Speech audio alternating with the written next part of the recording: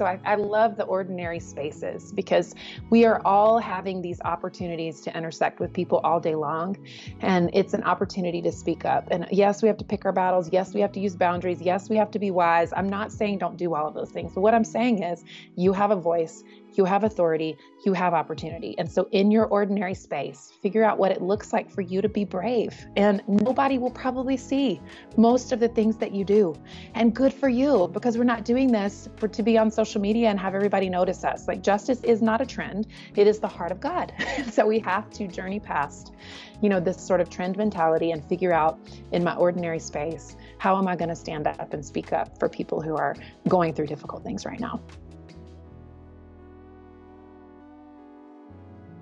Hi friends, it's Brittany Moses, and you're listening to the Faith and Mental Wellness Podcast, the podcast at the intersection of faith, culture, and mental health, where we get to dive into expert insights and the realities of those with lived experience to help us live more insightful, connected, and wholehearted lives. We understand that the views shared here are respectively held by each individual and is not a substitute for professional care or an alternative to seeking personal help from a clinician or provider, and is ours to discern. So sit with us. You're listening to episode 31. Thanks for joining us for another episode of the Faith and Mental Wellness Podcast. We are just diving right back into the conversation of race justice in the church, but this time we're flipping it over and we're talking about what allyship looks like in this space for non-Black friends, family, allies in the church and in the world, and what it looks like to approach an issue that can be sometimes divisive, that can be hard to talk about, that can be difficult to bring up or even kind of stir the pot, depending on what community you're in and how open they are to this conversation, and what it looks like to reconcile and approach racial justice from the heart of the gospel. And so I was thinking, who better to have this conversation with than my friend Ashley Abercrombie? We go back years back, serving in ministry together in inner city Los Angeles, just in a very diverse church where she oversaw community outreach and was very involved in the community, in a multicultural community, and advocating just basic needs and rights for those in Los Angeles. So in this episode, Ashley shares a little bit more about her insight and perspective on approaching these issues. So I thought it would be great to have another additional perspective to this issue coming from someone who has really actually put in the groundwork within the community and in the church. Ashley Abercrombie is a writer and speaker and author of Rise of the Truth Teller, Own Your Story, Tell It Like It Is, and Live with Holy Gumption. For more than 15 years, she's worked in nonprofit spaces, leading faith-based initiatives, serving as a prison chaplain and pastor, speaking at conferences, churches, and events, and she's co-host of the hilarious and helpful podcast, Why Though, and lives in Los Angeles with her husband, 2 sons, and baby girl. Ashley is a good friend of mine, and I've always admired the work she's done within our church, within her own spaces, and how she's grown over the years. And this is a very dynamic conversation, so without further ado, we're going to dive right in. Here is my conversation with Ashley. Hey Ashley, it's so great to have you on the podcast. This conversation I feel like is overdue. I feel like it's a mix between a catch up and obviously we have a dynamic topic today, but how are you doing?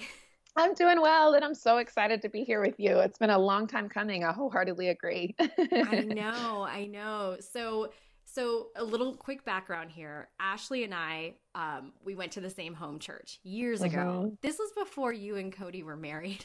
Oh yeah, way before. Before the babies. Yes. Before, it's just so crazy to think back to that time. I was serving in kids ministry.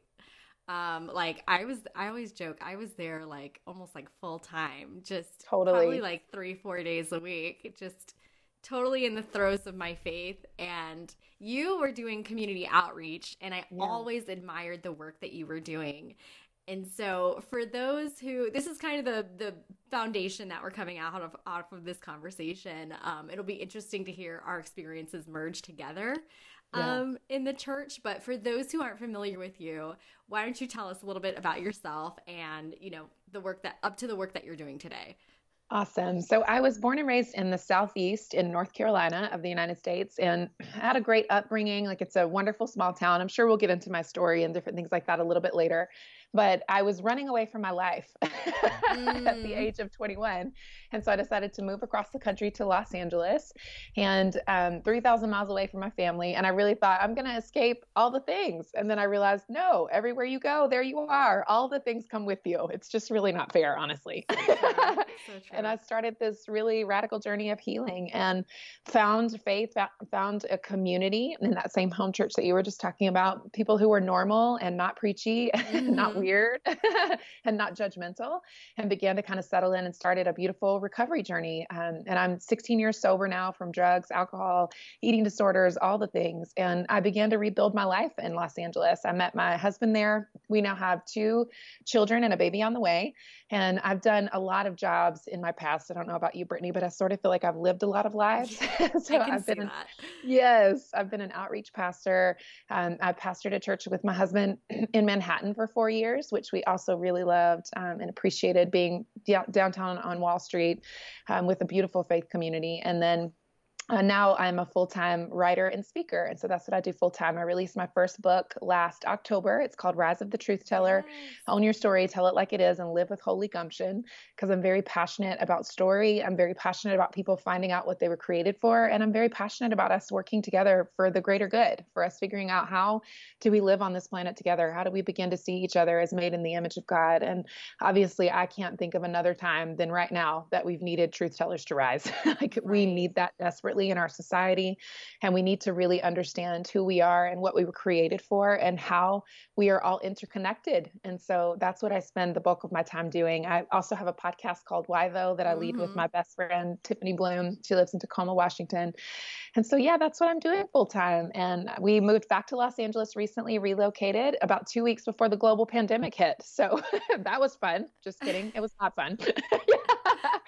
But I'm so glad to be back on the West Coast. I really love it here. I love the community. I love the connectedness and collaboration of Southern California. Yeah. Oh my gosh. Yes. It sounds like 5 lives, right? But Yes, I'm sure, I know that all of that experience has just expanded you so much to this day. Like, I don't know. I'm just having a moment in my mind where I'm thinking about just the journey over the past few years, and even just seeing you grow over the years has been super cool. Seeing you from being the outreach pastor at our home church to moving and pastoring you guys' own church, and it's just been super cool to see. And in that vein, you know, I was sharing in the last podcast episode, we had an episode on race justice in the church about how for me, like, I'm a Los Angeles native girl. So I've always been around diversity, you know, I've always had friends of every color. And so, and I'll share a little bit more about my dynamic with race, but our church was very diverse. Like, you saw every color in our church. You saw every race. It was very just alive, very centered in love, but also just never shied away from things like racial justice and community outreach and talking about these issues very openly. And so, but I'm realizing that what I experienced was very much a bubble because when I got out into the world and kind of saw what was going on in different churches or different conversations that were happening in the big C church world, I saw that unity on these topics wasn't always there. That's right. Wasn't always talked about. And so I feel very blessed in a way to have been my starting in the church. Me too. I also diverse experience. Yes, I'm with you. And what was also very unique to that multicultural church is that it was true from the top down. So very often what you find, and this is why in times like this, people become very angry with the church, or members of the church who have been suffering in silence or noticing little things, suddenly it all comes to a head when we're in the streets protesting and we're figuring this thing out, and where's God in this and where's the church in this. But we were diverse from the top down. Like the second second in command was a Black woman. And, there was a young single Latin American woman on the executive team. And there was an interracial couple who served the youth, and another interracial couple who oversaw our Celebrate Recovery. So like truly from the top down, from the executive leadership down into all of the teams, down into the congregation, it was wonderfully rich and diverse. And I think that is why it felt like a bubble. Because then you go to other churches and you're like, wait, I'm sorry, you have an all-white staff in this big totally segregated. Yes. Like, what? How is that even possible? And I think that, it's important that we understand as people and as people of God that, diversity is not just this, like, we don't just cultivate diversity and have people in the room. Like, that's actually not equitable. And it's actually not a collaborative, connected community. We actually need that leadership from the top down. We need voices at the table who are representative of the communities that we serve. And when it doesn't happen, it's no wonder people get angry. It's no wonder that people are up in arms about it. They should be, rightly so. We need to change. Amen. Amen. I want to circle back to this conversation because there's so many important things being said here. So rewinding for a bit, I want to start with your story, and then my story, and then I'd love to combine it into our experience now at this church and going forward with these issues. So how did you, like you said, you came from the South, you said East South, Eastern South? Yep, Southeast. Southeast. I'm mixed up. Came from the Southeast, and then, you're a white woman, and you then went to LA, and you were in this diverse church, and you were very hands-on with like inner city LA. And so that was always super cool to see. But starting out, how did you understand or experience race and racial issues growing up, and how has that expanded today? Yes. I know that's a loaded question. No, I love it. It's great. And I'm used to talking about it. So that's a great question. Thank you. Growing up in the Southeast, you could sort of, if you're not from the South, you could sort of identify that like, this is like potentially redneck country, or everybody's very regressive in their values. And I think the South kind of gets a bad rap. It's not that things like that don't happen. It's not that we don't have a sordid past because we do. But at the same time, I also grew up with a very rich and diverse experience. And so I did not have an all-white world. My brother and I were in a daycare where we were the only white kids, and we were living in a neighborhood that, we were not economically well off. So then we were in a neighborhood that didn't just have white people. And so I think that was very helpful for my fundamental upbringing. Unfortunately, the streak that I don't love and that I deeply regret now is that I really was the type of person who would say, I don't see color, but not because I was in an all white world, but because I was like, wait, we're all one and the same. We played together since we were toddlers in diapers. And it wasn't until I got a lot older and began actually focusing on racial justice and doing the work, maybe around like 2005, started really doing the work of understanding what even is white privilege, and what does this mean that I have, even though I didn't live above the poverty line until I was 27 years old. Right. And so it was very difficult for me to understand and really unpack that. So I began to educate myself and understand, wait a minute, no, I will never have to fear for my life when the cops are pulling me over. In fact, I've been pulled over multiple times and never even gotten a ticket. I've been pulled over before and had warrants out for my arrest and did not get arrested. I was let go. And so these are things, and at the time I thought like, oh, God is good. Like his grace is sufficient. It's like, no, my white is sufficient. That is actually the thing that is saving me. That is actually the thing that is allowing me to get away. And I didn't understand those dynamics until I really dove into education. And then what really changed me is, as I began this work of being an outreach pastor, and at the time our church really didn't have very much going on in the community. So they hired me to sort of, begin community outreach. What would it look like to do community development? And I was so blessed to study under mentors like John Perkins, who was in the civil rights movement in the 60s. And I was so blessed to study under local leadership that taught me like, hey, outreach and justice is not this event that you do at your church, for Christmas and Thanksgiving. This is actually a lifestyle, and you have to learn to live equitably, and you have to learn to understand what it means for people to live well in the world. And so I was really blessed to have some mentors that kept me from building an outreach ministry for our church that was very, event driven and like, we're here to help. We're the big white saviors, and we Yeah. can't wait to fix you and make you better. But they really taught me that everywhere you go, you have something to learn. And of course, growing up poor and having been teased for that as a young person, I understood that very deeply, how important it was to not arrive in a community and be the savior, but to arrive in a community going, I also have something to learn from you. And I believe that you have the solutions to the problems that you're facing because you're living them and I'm not. Like, I'm going to leave and you're still going to be here. So let's empower you to figure out what would really work. How can we serve you? That's a very different question than how can I help you? And Yeah. so what really changed me is I was introduced to Brian Stevenson, who wrote the book Just Mercy. He's the Oh, founder of the Equal Justice love Initiative. him. Right? Who doesn't? Yes. Like, Oh, he's wonderful at a justice conference back in, I think, 2011. And at that time, I really felt so strongly. I had been wanting to serve somehow in the criminal justice system, and I really wanted to be a prison chaplain. And so at the time, I was praying and just figuring out what would it look like for me to engage in this work in a smart way, not in a dishonoring way, but what would this look like for me? And it just so happened at the same time, there was a program starting up called the Nehemiah Project in the jails in downtown Los Angeles and in Van Nuys, which is sort of like the valley of Los Angeles. And so I was trained as a prison chaplain and was able to go in and meet with people on a consistent basis, talk to them, dialogue with them, pray with them if they wanted that. It was an interfaith, so we were very respectful of people who didn't have a Christian faith. But if they wanted anything from me or just wanted a listening ear, I could be available for that. So what was unique to me and what was formative in my real understanding of disparity and how the criminal justice system and America overall, from the Constitution down, is really built for white landowning men. And yeah. it was this moment that I'm sitting across from a woman, and she is beautiful. She looks like she maybe got picked up on a Target run. It just made no sense that she was sitting across from me in a jail. And so I was like, what is happening? And we didn't push people to tell their stories, but she began to open up and share that she was afraid that what would happen to her little 2-year-old son who was home with her grandmother. There was no way she could contact them. And so we began to talk about that. Turns out she was picked up on an outstanding warrant that she did not go to court for because she couldn't afford to leave her job. And I resonated with that because that's what all my warrants were. It's like, either I don't make the $100 I need today to pay my rent, or I go to court. And so same for her.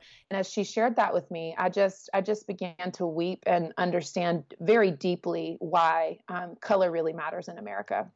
There's no way we can say we just don't see color, and that this criminal justice system has gross disparities where people are hurt and wounded and treated differently because of the color of their skin. And it was a real moment for me to realize not only do I have to keep my foot on the gas about racial justice, but I need to begin speaking out more and hosting events and helping people really understand this. And that was the catalyst moment for me, where I really realized, like, this is something I can contribute to, and I understand to the best of my ability. I'm still learning and will be until the day I die. Like, there's no way I can understand a minority experience because I'm not, but to the best of my ability, I want to fight on behalf of this issue and create a more equitable world for our children. That's important to me.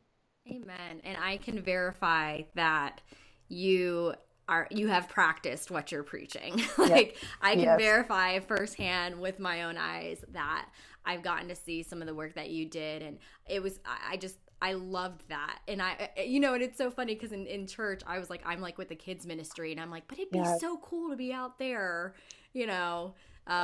with Ashley and all this outreach stuff, but I had my corner of ministry with the kids, and I learned a lot about leadership there, and it's all very important. That's right. But I do remember you doing that work, and it's so cool, and how you were very, everything you're describing, you were very proactive. You were very proactive about educating yourself on it. You were very proactive about learning, going to the Justice Conference, and reading books and hearing about Brian Stevenson. Also, I encourage watching the documentary 13th, just for some background on everything Ashley's saying about the racial disparities when it comes to, the prison system and mass incarceration, just for a resource there. So thank you so much for sharing all of that. You did not have to do this, right? Like, you could be like, well, I care about this, I empathize for this, but, it's not, these issues weren't your lived reality in these communities specifically, right? Like, you could have chosen not to intervene. I think that could have been a choice, but at the same time, Yeah. I'm like, how can I call myself a Christ follower Right. and not want to do this work? That's what I don't understand. Walter Brueggemann, who's an Old Testament scholar, he says that one of the fundamental problems with modern day Christianity is that we have divorced love of God from love of neighbor. And so for me, it's like, I think about the friends that I grew up with. I think about the people that I'm close to, because again, I'm not in an all white world. And I'm like, this matters because you're my sister and you're my brother. And so this matters to me, like as if you were my blood, this matters to me. And I Yeah. think that's why I do it, is because this is my family. So Yeah. I think I want more people who are white to really have a fundamental understanding of like, hey, God doesn't just care about your kind, like this is not how that works. And that's a really racist way of living in the world. So we do have to figure out, what does this look like for us? And how can we begin to care and engage in things that God cares about and that God is engaged in? Yeah, I think it's really important that you're saying that, because I want to bring back up this I don't see color idea, because I see this come up a lot, even on social media, with Christians, where it is, neither Jew nor Gentile, neither male nor female. We are all one in Christ, ideology, just the idea of talking about race itself is quote unquote divisive. And why are we talking about something that divides us when we're one in Christ? And just, talking about how, like, where we are getting that wrong in a way. I have a really hard time with people who try to divorce culture from a person, because, for me, from the background of just cultural psychology, we understand that culture is a integral part of a person's personhood. You can't separate, there are different levels of culture, right? There's racial culture, there's church culture, there's American culture, mainstream culture. We have all these different dynamics and subcultures that are interacting, that are shaping our cognition, our perspective, our beliefs, our attitudes, our experiences. And so anytime I feel like there's language that tries to erase that from a person, you are erasing large parts of that person, and you'll never fully understand them if you cannot come to embrace their culture and not see it as a bad thing. And so I'd love to hear some of your thoughts on that, especially in context of the church, where it's just like this whole idea of not seeing color, not talking about race because it's divisive to do so when we're all in one in Christ. Like that language, why might that be problematic? Today's episode is sponsored by BetterHelp. Hey guys, we're gonna get right back to the conversation, because trust me, I know you'll want to hear the whole thing. But I quickly wanted to share with you this exciting new partnership I have with BetterHelp. That's BetterHelp. One of the questions I get asked a lot are how you can go about starting therapy. A number of you are located around the country and even around the world. And as helpful as I often like to be, sometimes I find myself limited in being able to provide the one-on-one resources that you need. Well, I'm happy to say that one option I can share with you today is BetterHelp's online therapy and counseling services with licensed mental health professionals. Since I know a lot of you guys want more faith-based counseling as well, I'm even more excited to share that they also have another service called Faithful Counseling, which has licensed Christian therapists and counselors who are certified by their state, where you can receive licensed counseling using your computer, tablet, or mobile phone through video calls, phone calls, or text messaging. So I use BetterHelp Therapy. I've been using it myself, and it's been super convenient, between school, work, and really just having someone to check in with on a regular basis has been so important for my own mental health. So what happens is when you sign up, you'd be matched with a counselor in 24 hours or less, and you can securely message your counselor anytime, any day, day or night, and get replies within 24 to 48 hours. BetterHelp also has group-in-our sessions every week where you can learn in groups directly from licensed counselors on multiple topics like relationships and ways to overcome anxiety. I also found out that financial aid is available for those who qualify, and you can apply for financial aid during the sign-up process. Hello. Additionally, listeners of the Faith and Mental Wellness podcast like you get 10% off of their first month using my specific link in the show notes below. And like I said, I know a number of you are around the world. BetterHelp is available worldwide. And if you want to get started and get matched with a counselor within the next 24 hours, I have links to both BetterHelp and Faithful Counseling in the show notes. I should mention that it is not a crisis line, okay? If you are experiencing a crisis, I have a link to all the crisis lines by country in the show notes as well. Check it out and let me know what you think. Okay, let's get back to the conversation.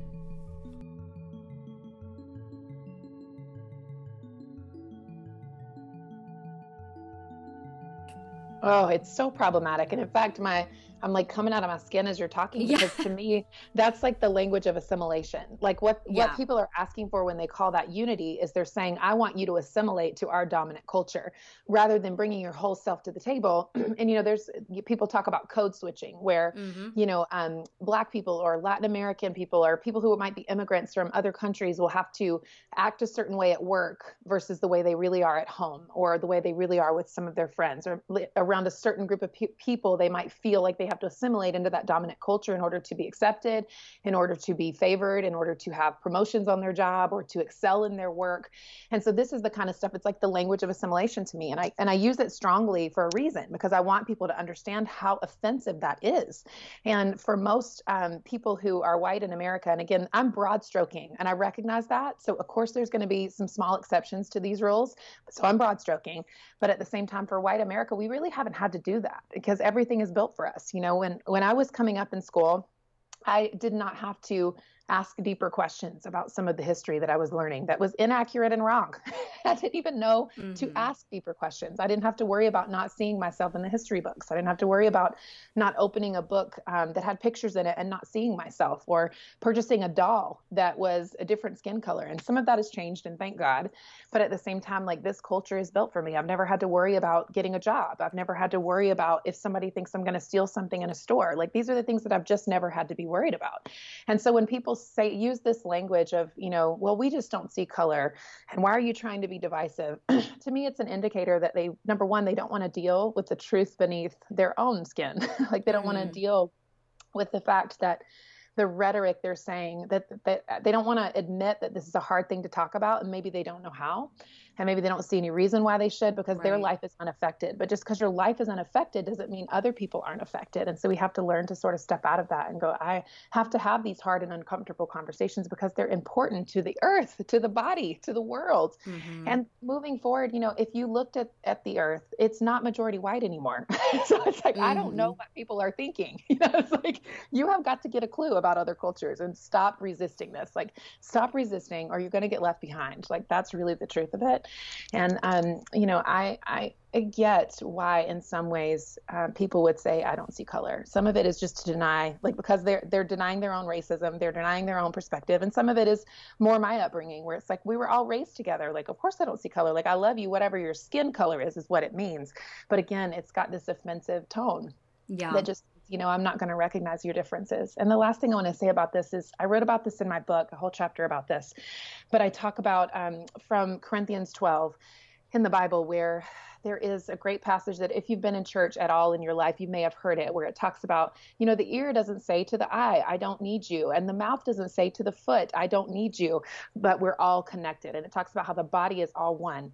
Now, what I find so unique about this passage is that it's not telling the ear to not be an ear, and it's not telling the eye to not be an eye, and it's not saying to the foot, you need to be more like the eye. It's allowing the differences. And not only is it allowing them, but it's also recognizing the differences. And the guy who wrote this is the same guy who said, there is no slave, there is no Jew, there is no Greek, there is no male, there is no female. So he's not saying, hey, all of our differences are absolved in Christ. He's saying all of our differences are recognized in Christ, and we are allowed to bring our whole self to the table and figure out how to be together in community. And in that same passage, it says that God made this body so that we would all have mutual concern for each other. And that phrase really stands out to me. He made this body so that we would all have mutual concern for each other. And he talks about how the parts of the body that we think are dispensable are the parts that deserve the greatest honor. And I think if we were to each examine our biases, our prejudices, the way we think about the world, we would find a group of people or a person that, based on the way they look or the way they think or the ideas that they might have, that we would demonize or villainize that person and and demand them to be dispensable. Like if I could throw away this part of the body, God, I would. And we have to examine that, because the Lord is saying that is the part that deserves the greatest honor. Yeah. So then how do we examine those prejudices that we have, the biases that we have, and then come to reckon with, oh, hey, you know what? Actually, I am racist. And actually, I do hold some sexist ideals, or actually, I do, whatever those things are for you. I don't respect people who don't have an education. I mean, the list could go on forever. It goes so much further beyond race. We need to examine those and think about those things, because God is saying those are the things that deserve the greatest amount of honor. And that is the way that we develop a mutual concern for each other. And part of my work as a white person, and one of my mentors, her name's Lisa Sharon Harper, she really pointed this out to me when I first moved to Manhattan. So this is, 4 years ago now. But she pointed this out to me when I shared with her, gosh, I don't know how to serve these Wall Streeters. Like, this is not my lane. Like, I've been working in communities for years, and I don't know how to be around these obscenely rich people who don't seem to give a rip about anything, which wasn't true about them. But I had so many judgments based on my background. And she just said to me, Ashley, this is your work. Like, you don't actually need to go outside of this group of people to figure out your work. But what if you were to make a difference in some of these people's lives? The bias that I had held the most was against rich white men, because I had been really hurt and wounded by that population and some rich white women. And so I was, running from that work. But I really realized if I can overcome this bias, then I'm going to be doing an even better job for the people of color in my life, because I'm going to be able to help people really understand why it's important that we see color, that we deal with issues like racism and sexism and classism and all the isms. Like all the isms. And I began to really do more of that work. And I recognized that my own bias was against people who have the same skin color with me, but are in a different economic bracket. And so I really had to realize they're not dispensable. They're not just like, rich white people. And maybe people of color can think that, and you're justified in doing so in this season. Good for you. But I think, like, for me, as a white person, that was part of my work, is I had to really step beyond my own biases and prejudices so that I could actually do better in the work of racial healing. And so that I needed more mutual concern for people like that. And so I think we all have to figure out, in those deeply rooted, deeply seated things that we've been raised with, what does that mean for us, and how do we overcome them, and what does that look like for us to overcome them? Yeah, preach. Oh my gosh. Saying so much here. Like, a few things, like, one, I'm just hearing humility, right? Like humbling yourself, right? To see people, to see your neighbor completely, and bringing our whole selves. I love what you said about that. We have to bring our whole selves. And I also love what you said about biases, because I think the big thing is, usually it's the people who are denying their biases that are the ones that are like perpetuating them, because we do all have. Brittany, I'm sorry to interrupt. Yes. And yes, I just wanted to put an exclamation point on that. Yes, because we all have, and some people are like, no, I don't have any. And, we all have some level. And I'll just put this out there psychologically. It is just kind of a natural human phenomenon psychologically for us to draw toward, be attracted to, and be connected with people who are similar to us. Yes. Whether that's race, whether that's class, whether that's experiences, it feels safer. It feels more natural. It's easier to connect, right? This is why also I understand the struggle with, like, being an all black church or an all white church, and people I think want to diversify, but the truth is that, like, people within that neighborhood or within that group just naturally attract people like them. So then you have this church full of people who are all kind of in the same class, in the same race, and it would have to be very intentional to diversify that. But, I wanted to say, you were talking about how even as a white woman, you have biases against people within your own race that were, richer and in a different social class. And that also exists within the Black community. There's colorism, there's this whole light skin, dark skin thing, and the more European features you have. And that's something that I learned about. My family is Creole, so my family goes back to Louisiana, where they were, my family's like that mix of French, Spanish, and Black. And so they had finer hair, they had more European features, and that's when they had like the brown paper bag test, which was like you could get into certain places if you were lighter than a paper bag. Wow. So there's colorism even within the Black community. So I just wanted to put out there all around that biases exist. Yes. And we have to acknowledge what those are so that we can at least go, okay, I need to be more intentional about, connecting more or understanding or connecting with these exact same groups of people that I have biases about, so I can begin to see them as human and more connected to me than I realized, and so for me, going back really quickly, what you were saying about code switching and kind of your race being made salient when you're non-white because it's not really catered to you. So I was a girl who came from, who was, who grew up in the hood, right? Like lived in Inglewood, inner city LA, South Central LA. That's kind of where we lived, like Crenshaw and Slauson area. That's where Nipsey Hussle's shop was, and actually my mom went to school with his mom. No way! Yeah. I was like, oh, you're just going to casually tell me that you went to school with Nipsey Hussle's mom. Okay, cool. But that was kind of my area that I grew up in. Even though we lived in the hood, my family had me going to school in Bel Air in a private school, where I was the only black girl in the room, mostly growing up. And all of my friends were white, and not only that, but not only like this racial difference, but there was a huge class difference because they were like, some of them were millionaire celebrities. Like it was a very exclusive kind of elitist school.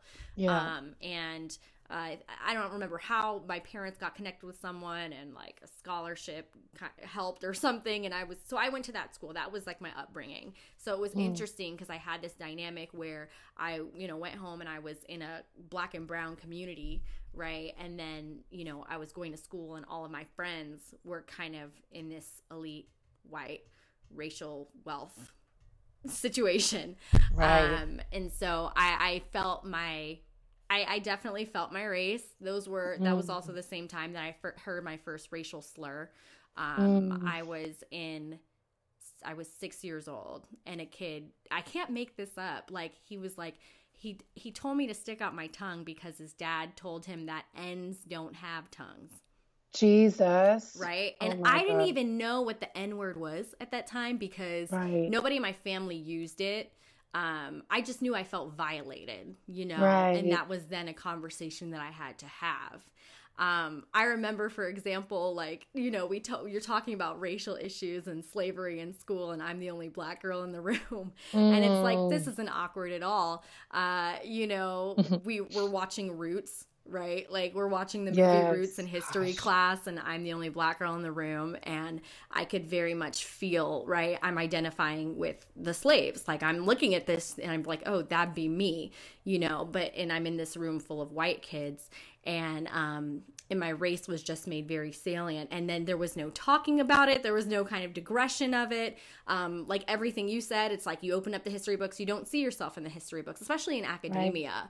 Like, or when you watch the movies, you're never the superhero. Your people are never the superhero. They're never the professional person. They're never like, right? So, so it was really interesting being older though.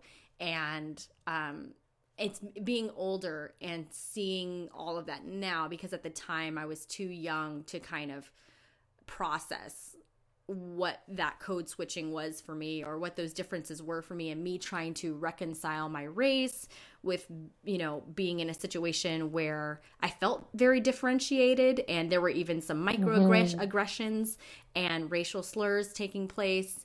And yeah. And it was interesting. As I got older, I had more diverse friends. I actually found myself in a space where I felt like I could connect with all kinds of people. And it kind of, for me, ended up feeling like a benefit. Whereas like, okay, I feel like I could be in any space and adapt and adjust. Because I've lived through all spaces. I've lived through being mostly the only black girl in the room. So I personally have come to feel comfortable and okay, in those spaces and adjusting. Although, you do get to a point where you're like, okay, at some point we've got to diversify this. Like there's got to be some change here. I can put my head down, I'll do the work, but what does that look like? And so for me, it was a very interesting experience, because then around middle school, I went to an all black and brown school. It was mostly blacks and Latinos, right? And then I found myself having a code switch there because some of the music I liked, some of the things I was into was quote unquote culturally white.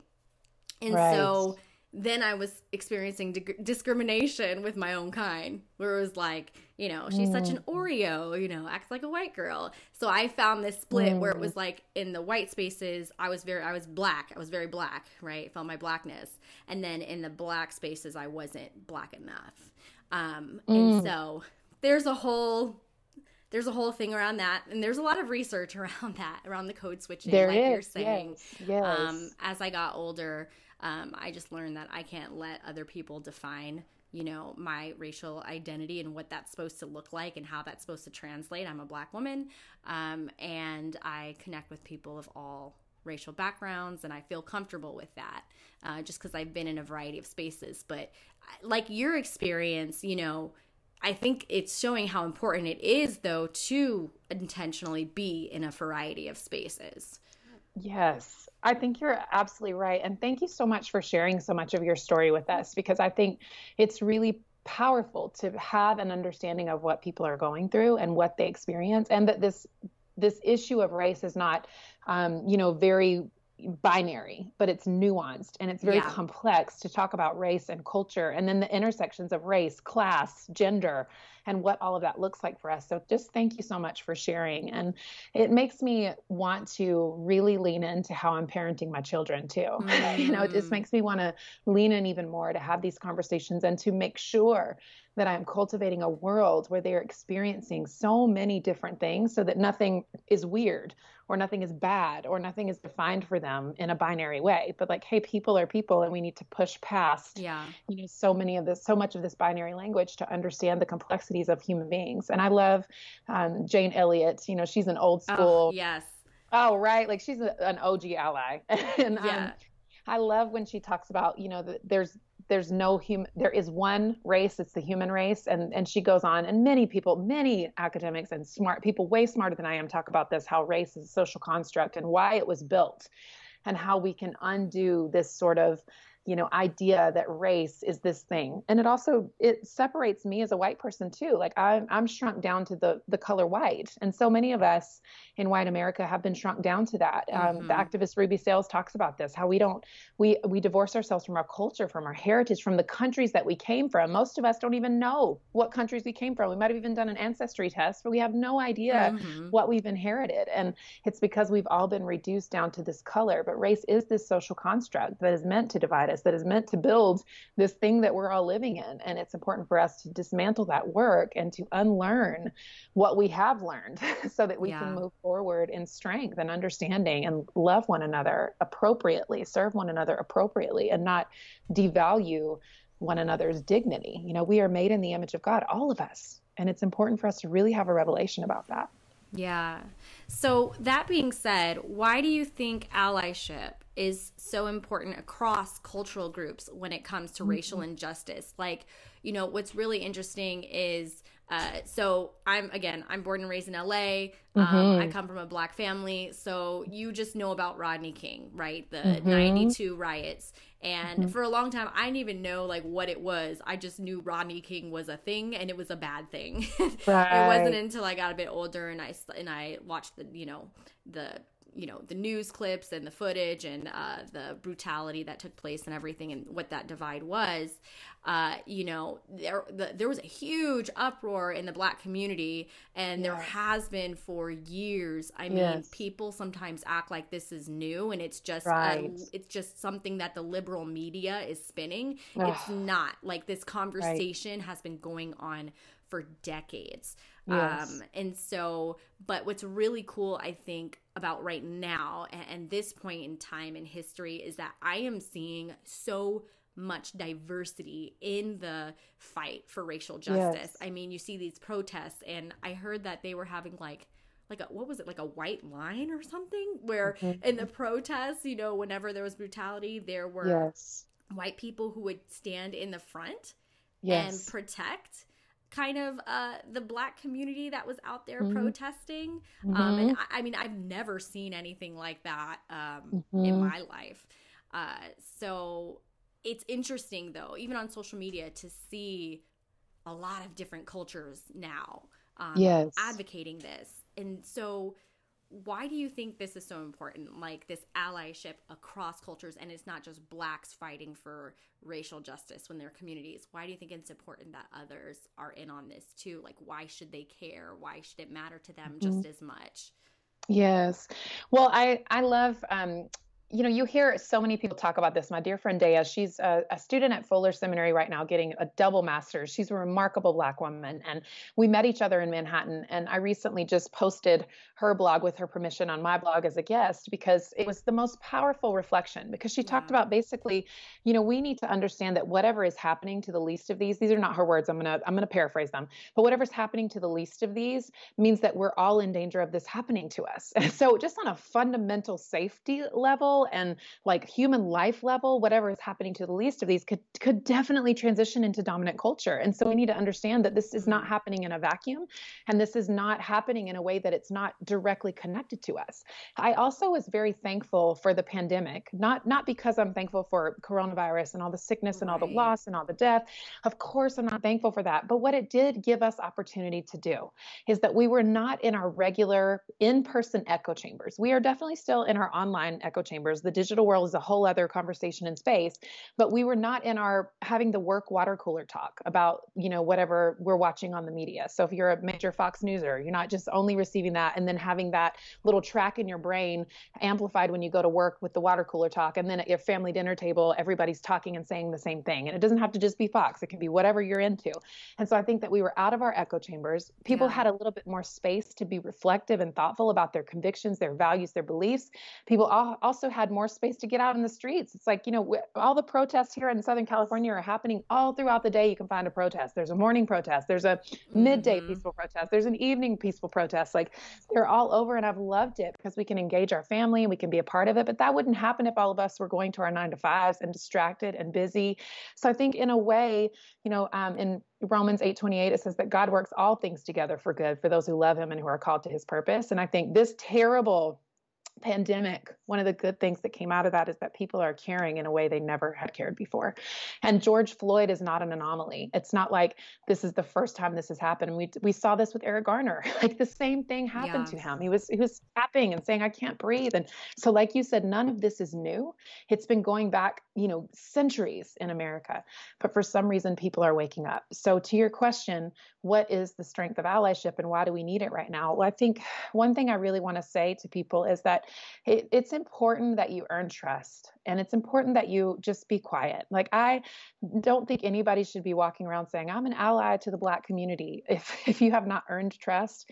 And if you are just now going to your first protest, if you are just now reading some books on race, it doesn't mean that you're not journeying toward that end, but just like earn some trust, listen, be quiet, just show up in the space, just be consistent, have integrity around showing up for racial justice before you just start spouting off that you're an ally and you're here to serve, because you're going to be suspect to everybody. That's just how it is, because we need to see that when all this dies down, when you go back to work, when your life picks back up again, that you're still in this because it matters to you on a personal level. And so I think knowing that, an ally first has to earn trust. And an ally first has to keep showing up consistently. Like, you are not someone who's jumping on the bandwagon of social media and doing Blackout Tuesday and calling yourself an ally. Like, that is not what an ally is.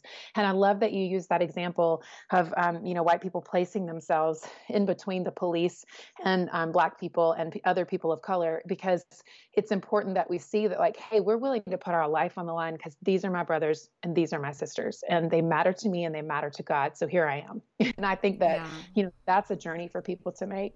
But we cannot change laws, and we cannot change police brutality, and we cannot change the things that are happening in our community unless everyone gets involved. And if that wasn't the truth, then all of this stuff would have changed, because people of color have been crying out in the streets for years. This is not new, as you've already said. It's not new, but it will require white people having an understanding. And if we look back on history, we think about Emmett Till and the courage of his mother to hold an open casket for her son who was lynched, even though he was innocent. And later on, the woman who accused him before she died admitted that he was innocent and that she made the story up.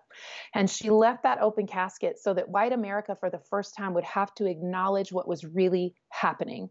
And I think this is one of those Kairos moments in history where we have an opportunity to make a change and where we have an opportunity to understand that we have a part to play and that we have a role to play in this, and that we can recognize that people are made in the image of God and we must act. Like, now is the time. And I think those who don't get involved and who don't get engaged are going to be left behind. Like those who resist and say, racism doesn't exist and we're living in a post-racial world. It's like, okay, we're not going to fool with you because the train's running. Get on or we're leaving you behind. And it's not something I'm saying because I want anyone to be left behind, but I think that really is just the facts. And so allyship matters because it's going to take all of us. It really is. But please remember to earn trust, to show up, to listen, to learn, to do your own work. Don't call all of your friends who are Black or Latin American or Asian American and ask them, all this stuff. You have the Google. The Google is great. You can read some books on your own. Google University. Google University. Ask some of your white friends who you trust, who feel like have a handle on the issue of race. Don't put the burden of your learning on people of color right now. Don't do that. Do your work. I had other questions and you just bunched it all up. So we're so on accord right now. You said so much. So now I have 3 rapid fire questions we're wrapping this up. Okay. First thing, you mentioned the bandwagon. I think that is something that people are having concern about, especially communities of color. Right now, the whole racial justice issue is hot, right? It is not a social media strategy, right? It is not just this, bandwagon that you hop on, right? You're posting the blackout because everybody's posting it. Now, for someone who is non-Black, who genuinely does want to be an ally, and this really woke them up in other ways, and they're like, okay, maybe this is the start of my journey to be an ally and to help in these areas, which I have a lot of friends who are very genuine about this. How can someone continue to be an ally in the space they're in, right? They might not, I know everybody has their roles, right? They might not be the person who's standing in front of City Hall protesting, or they may be, or they might be the person who is using their platform to have education disseminated out. But in their everyday spaces, what does that look like for the everyday person? I don't know, maybe some examples of how they can continue to be an ally beyond this current crisis when, say, it begins to die down and it's not the highlight of the news cycle anymore. Yes, I love this question. And I love the phrase, your ordinary spaces. Oh my gosh, that is something I feel so deeply passionate about because everyone listening is in a different space. You might be a man at an executive level who owns a business or is on a major executive team. And you might be sitting in a meeting and hear a racist joke or a sexist joke, even if it feels a little not that big of a deal. It is actually a big deal. And you have the authority to say, hey, we don't talk like this in our boardroom. You have the authority to speak directly to people who are upholding these sort of systems and structures. If you notice that there are no females for the last 20 years in your company, what can you do about that? If you notice that there's no people of color in your leadership teams, well, it's not because there are not plenty of people of color who are qualified. So what does it look like for you to begin to dismantle that? If you are a mom at home with your kids and you're like, gosh, I'm trying to build this business. I love Brittany. I want to figure out how she does everything that she does. I want to figure this out. It's great. You can raise your children to have a fundamental understanding of racism in the world, what it looks like, how to identify it, how to undo that from a very early age. You are laying the foundation of how they view the world and human beings. And so that is important work. It might not feel as important as a protest or doing, all these public things, but that secret work right there is important. If you are, maybe you are the model minority, for example, we hear that phrase a lot. And it's very often said about Asian Americans in our culture. And so maybe you've just never in your lifetime ever spoken up about race, even though you have plenty of friends who might be Black or plenty of friends who are white, and you don't want to disrupt the systems. And of course, again, I'm broad stroking. I know every Asian American listening to this is not doing these things. I'm broad stroking. But at the same time, is there a way for you to engage now, to talk about it? If you have family dinners at your house and, Auntie Jane is making really racist comments, are you going to be be the one who ignores her? Or are you going to be the one who says, Auntie Jane, you know what? I don't appreciate you talking like that at our dinner table. Could you please not use that language? Could you please make sure that when you're in my presence that you don't speak like that? And even if it starts a fight at your family, this is a worthy fight. Like, this is a right thing to do. So I love the ordinary spaces, because we are all having these opportunities to intersect with people all day long.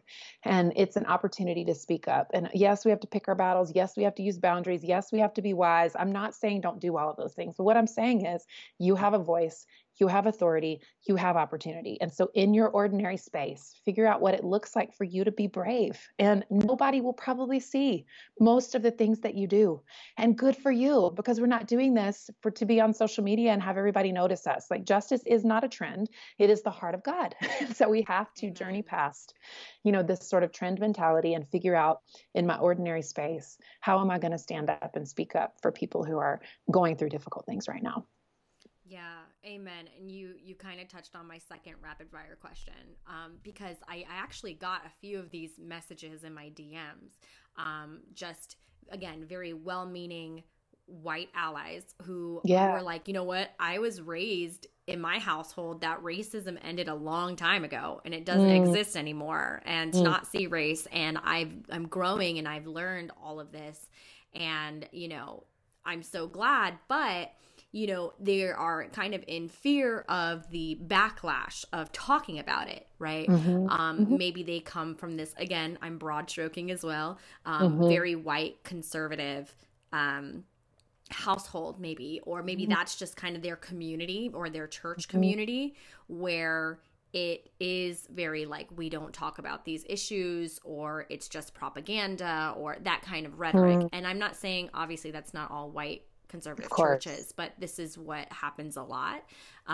pretty often.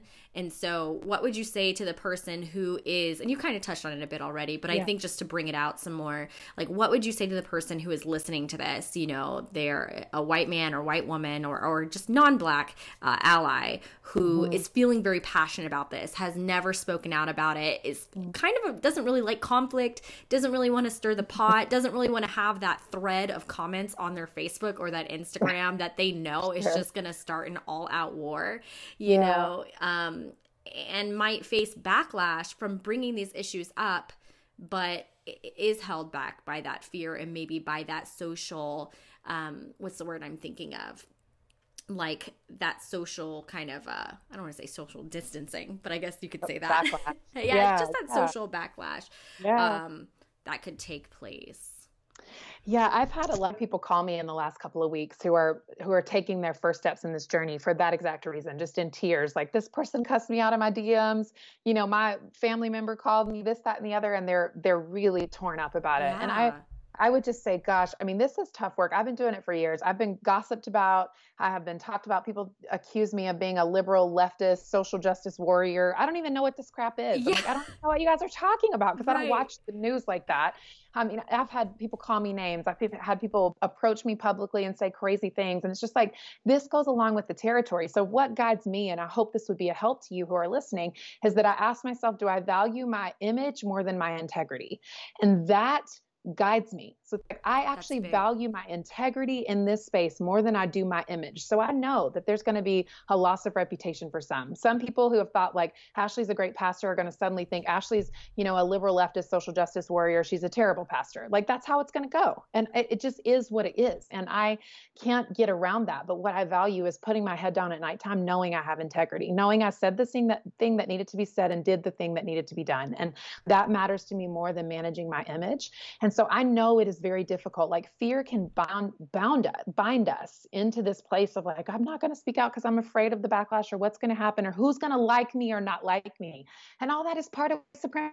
You've been taught to get in line, and you've been taught that the highest form of living is people liking you. It's like, are you kidding me? Who can live like that? That's not even a fun way to live. And it's exhausting, all that pretending and performing and, doing things so that people will like you. It's like, no, you're brave enough. You are strong enough. You are wise enough. You are unique enough to push past that and value integrity over image. And so I just encourage you to do it. Take one little step, and you don't have to fight with everyone. respond anymore to most of that Right. stuff. Unless I'm close to you, I'm just not having the conversation. It's like, good, leave, don't follow. I don't care. Like, bye. Yeah. But also I'm tender towards those of you who are at the beginning of it, because I wasn't that way in the beginning and it was hard. Yeah. But gosh, you get good at it, and you become a true ally who can stand beside people and with integrity say, I'm here, I'm in this with you. And I mean that, even though it's going to cost me personally, I want to make that sacrifice. Yeah, it's really crazy how when you bring up an issue like this, like racial justice, you automatically get pegged into this liberal, like super liberal, I don't know, like yes, demographic. And again, like it's just, exhausting and ridiculous. I respect where anybody is, but it's just like, but it's the problem with it is that it's a form of gaslighting. Like, okay, you're bringing up racial justice, you must be liberal, or you're bringing up Black Lives Matter, you must be liberal this, liberal that, and ungodly whatever. And so therefore, I can no longer listen to your opinion because you are aligned politically as this. And for me, that was always mind-blowing because I didn't realize that talking about justice and human life was a partisan issue. I just felt like it was a human rights issue. And it's like, I've never, again, like you, it's like I never said anything about my political affiliation or where I lean or anything like that, but you automatically get pegged into this. And so I think what's troubling is, and I said this in the last podcast, is the selectivity. Right? Yes. When it comes to certain issues that are deemed morally right, when it comes to life and other issues, people are willing to vote on those issues, vote for people who support those issues. They're willing to, put in policy, advocate online, speak openly about it, right? Yeah. When it comes to certain issues around life and what's moral. But then when it comes to Black lives and racial injustice, all of a sudden, this is not something all of a sudden this is not included in that. Like this is something separate. It's something that's propaganda, and we don't want to look at it. We're just going to say it's a sin issue. But you wouldn't, but if it was, I'll just be blunt, but if it was like an issue of abortion, right? You wouldn't walk around saying, let's not talk about abortion because it's just a sin issue. Just come on. I'm not saying I'm just putting this out there, right? Yeah, that's right. But when it's Black lives, all of a sudden, let's not talk about the face issue, the issue that's at face. It's sin, right? That's right. So, I mean, you were really saying some good stuff. Yes. We can't be like that selectivity in beliefs, and it's inconsistent. And that's, I think, where it becomes problematic. I think when we see in the church certain things being advocated, but there's not the same regard for this area of life. Yes, I'm with you 100%. Yes. Yeah. Okay. And then I guess lastly, how does the gospel tie into racial justice? You're talking about all these things. I mean, you were preaching, but you're not just saying this as an advocate for justice, as an ally, but you guys have also pastored a church. You've been a community outreach pastor, and so the gospel is very central to what you do, and I know that of you. And for those who are listening, how does all of that tie into the topic of racial justice? So a quick answer to this, because I mean we could go from the Old Testament to the New and talk about the issue of race. We really could, but the story I want to really highlight right now is I'm thinking of the Samaritan woman and how Jesus goes to this woman at the well, and she is getting her water for her family or her household or whatever at noonday, which nobody goes in the desert at 12 o'clock to pick up their water. She's the only one there. And Jesus makes a detour from the work that he's doing with his disciples to go to meet with this Samaritan woman. And he sees her, and no one of her race would have been spoken to by a Jew. No one of her race would have been spoken to by a rabbi. Yeah. And he goes by himself. So she's used to being taken advantage of. She's used to men, trying to control her. Her narrative, very often we hear about her as being like a promiscuous woman, but the truth is, because she's had 5 husbands, but the truth is women had no rights. So she's an abandoned woman. She is a widowed woman. She is a woman thrown away and discarded. She's not a promiscuous woman. Women had no right to divorce their husbands or leave them in this society and culture. So that's an important caveat here. And Jesus shows up for her, regardless of her race, regardless of her gender, and offers her living water and offers her a new chance at life and offers her redemption to this difficult story that she's lived. And so I see throughout Scripture that regardless of the social context that Jesus was in, I see him reaching past race and reaching past gender and reaching past societal norms so that people would have been like, what are you doing? Why are you talking to this person? Why are you engaging with this person? Look at their race, look at their gender, look at their class. Yeah. And Jesus always just valued people as made in the image of God. And he valued people equitably. And I'm using this word equity a lot because sometimes we talk a lot about equality, and I don't like that, because I think if you hand an equal opportunity to someone like the Samaritan woman and then another young man who has like culture and history and all these great things behind him, guess who does better with the equal opportunity? The person who has the most resources, the person who has the most privilege, the person who has the most support does better. And so I like equity, which is raising people up into this place of honor and dignity. And so throughout Scripture, from Old Testament to New, but that's just one of the examples, I see God seeking to restore human value and dignity. And I see him saying, hey, the ground is level at the foot of the cross. There's nobody better and there's nobody worse. You all stand side by side next to Jesus. And I think we have to have and live with that revelation in mind. And so this really matters. Amen. On that note, I'm just going to let that sit and sink in and leave on that note. Ashley, thank you so much for this conversation. It is so important. How can those who are listening stay connected with you and the work you're doing and grab your book and continue following all of this good stuff that you're preaching? Thank you. So I'm most active, I would say, on Instagram, and it's at Ash Abercrombie. That's also my Twitter name. You can find me on Facebook as well. And then on my website, I have so many free resources, blogs, different things you can watch and read and download. And my website is ashabercrombie.org. And it would be an honor and a joy to connect with you. And thank you so much, Brittany, for having me. I love you. You're such a remarkable woman. And this has been such a wonderful opportunity to catch up. So thank you. I love you too. I can't, when all this Corona dies down, we're going to grab our cup of coffee. Yes, we are. Thanks, guys, for listening. Until next time.